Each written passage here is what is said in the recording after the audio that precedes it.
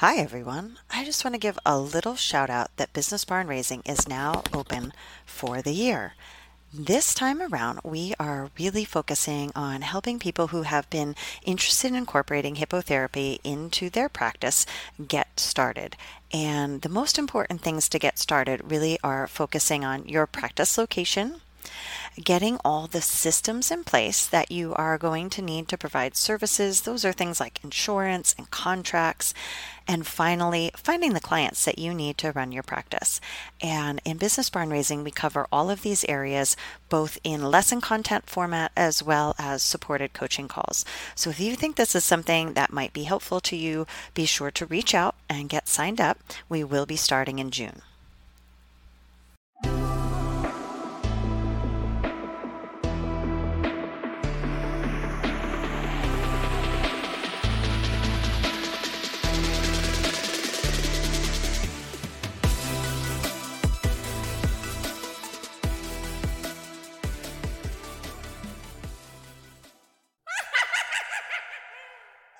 Hey everyone, welcome to a chilling, thrilling episode of Animals and Aquatics in OT.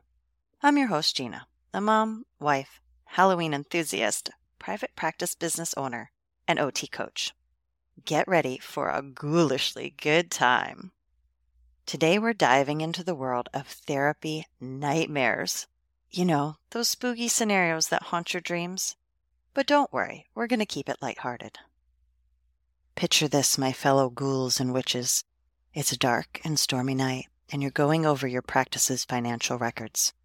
But wait, there's something more sinister than a ghost lurking in the ledgers. A sneaky specter has been siphoning off funds, haunting your balance sheets with a phantom-like embezzlement. We'll explore the signs to watch out for and how to protect your practice from this financial fright. It can be heartbreaking and a challenging situation. Here are 3 signs to watch out for. Unexplained financial discrepancies.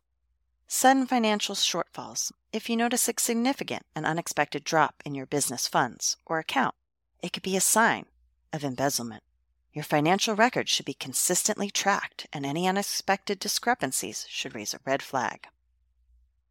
A change in behavior or lifestyle of any of your employees. Embezzlers often start living a lifestyle that seems incongruent with their known income. They may suddenly acquire expensive items, take lavish vacations, or make extravagant purchases. This could indicate that they are using funds that are not theirs. Look for altered financial records. If you observe irregularities in your financial records, such as missing receipts, unexplained expenses, or discrepancies between bank statements and internal records, this may be a sign of fraudulent activity. It is essential to maintain vigilance over your finances and to regularly review financial records. If you suspect embezzlement, it's wise to seek legal advice and consider conducting a thorough financial audit to gather evidence. Remember that addressing the situation can be challenging, especially when it involves your business. It's crucial to protect your interest and seek a resolution. Now, let's dive into the second nightmare.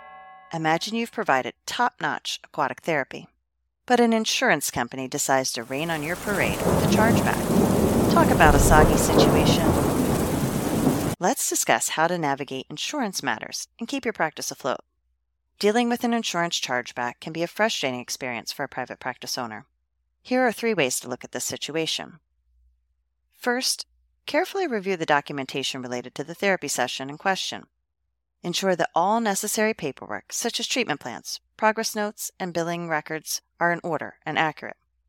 Look for any potential errors or discrepancies that might have triggered the chargeback. Next, reach out to the insurance company to understand the specific reason for the chargeback. It may be due to a coding error, missing information, or another issue. Clarify any questions or concerns they have and request detailed information about the chargeback. If you believe the chargeback is unjust, prepare a formal appeal letter. Clearly state your case, providing supporting documentation and any evidence that demonstrates the legitimacy of the services you provided. Be concise and professional in your appeal. After submitting the appeal, stay in regular contact with the insurance company to track the progress of your case. Be prepared to answer questions and provide additional information if necessary. Persistence can be key in resolving chargebacks. Ensure now that your therapy sessions are well documented, including detailed progress notes that justify the medical necessity of the services provided. Thorough and accurate documentation is crucial in preventing future chargebacks. Also, review your billing practices to make sure you are using the correct codes and billing procedures.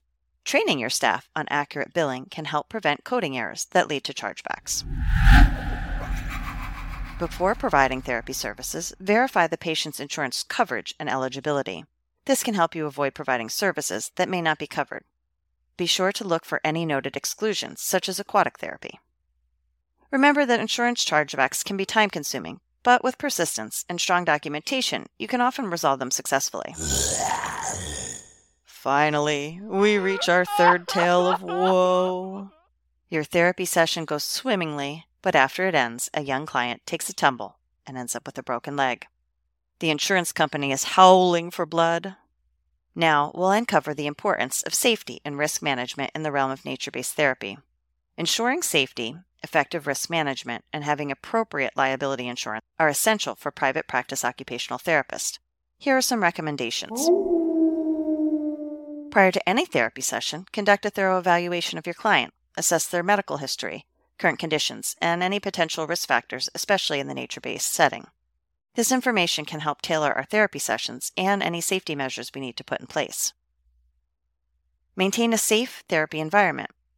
Be sure to check the area that you're going to be providing services in. In nature-based therapy sessions, this can involve checking the outdoor areas to make sure that there aren't any tree branches, things that have blown down from the last time that you were there, checking the height of any water if you're around any streams or flowing water, looking around to see if there are any potential dead trees around that might be a safety risk from falling, really looking around the environment to make sure that you've covered everything. Be sure that you've obtained informed consent from the client or their legal guardian. This document should outline the nature of our occupational therapy sessions, any potential risks, and expected outcomes. It's a crucial legal and ethical step in protecting your practice. Regularly assess and address risks associated with your practice. Develop a risk management plan that identifies potential liabilities, such as falls or other issues in the nature-based setting. Implement measures to mitigate any of these risks that we can. Stay updated on best practices and safety guidelines in your field. Attend workshops and training sessions to enhance your knowledge and skills. Establish clear emergency procedures and ensure that all staff members are trained to handle emergencies. Have first aid kits and necessary emergency equipment readily available and on site in nature-based sessions. Make sure that your cell phone has coverage to call for emergency help. With liability insurance, this is by no means comprehensive information about which insurance or what insurance you should carry. You should always check with your provider and an attorney to make sure that you have the correct liability insurance. But here are two common ones that you need to consider. Obtaining professional liability insurance, otherwise known as malpractice insurance, specific to occupational therapy. This insurance can protect you in case a client alleges malpractice, negligence, or inadequate care. Be sure that you've spoken with the insurance company to make sure that they cover your specific unique practice niche, such as aquatic therapy, nature-based therapy, or when you're incorporating hippotherapy or other animals into your occupational therapy sessions. General liability insurance covers accidents or injuries that might occur on your premises, such as a slip and fall. This insurance can also cover damage to property. Carefully evaluate the coverage limit and ensure that they align with the size and scope of your practice. Consult with an insurance agent who specializes in healthcare to make an informed decision. Be sure you read the fine print. Understand the terms and conditions of your insurance policy, including any exclusions or limitations. This clarity is crucial in case you need to make a claim, and is especially important when you're working in a unique practice setting. Periodically review insurance policies to ensure that they are up to date and sufficient for your needs. As your practice grows or changes, your insurance requirements may evolve as well. Remember, while insurance is essential, it should complement your strong safety and risk management practices.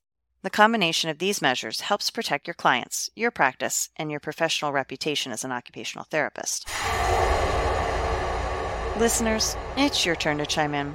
Which of these nightmares sends shivers down your spine? Or do you have a therapy horror story of your own? Share your spookiest tales with us. As we wrap up this eerie episode, remember, in the world of therapy, it's crucial to carry the torch of careful risk management, maintain meticulous records, and ensure you have the right liability insurance to ward off these nightmares. Well, that's a wrap for today's Halloween special. Thanks for joining me on this haunted journey. Until next time, keep it spooky and stay safe out there.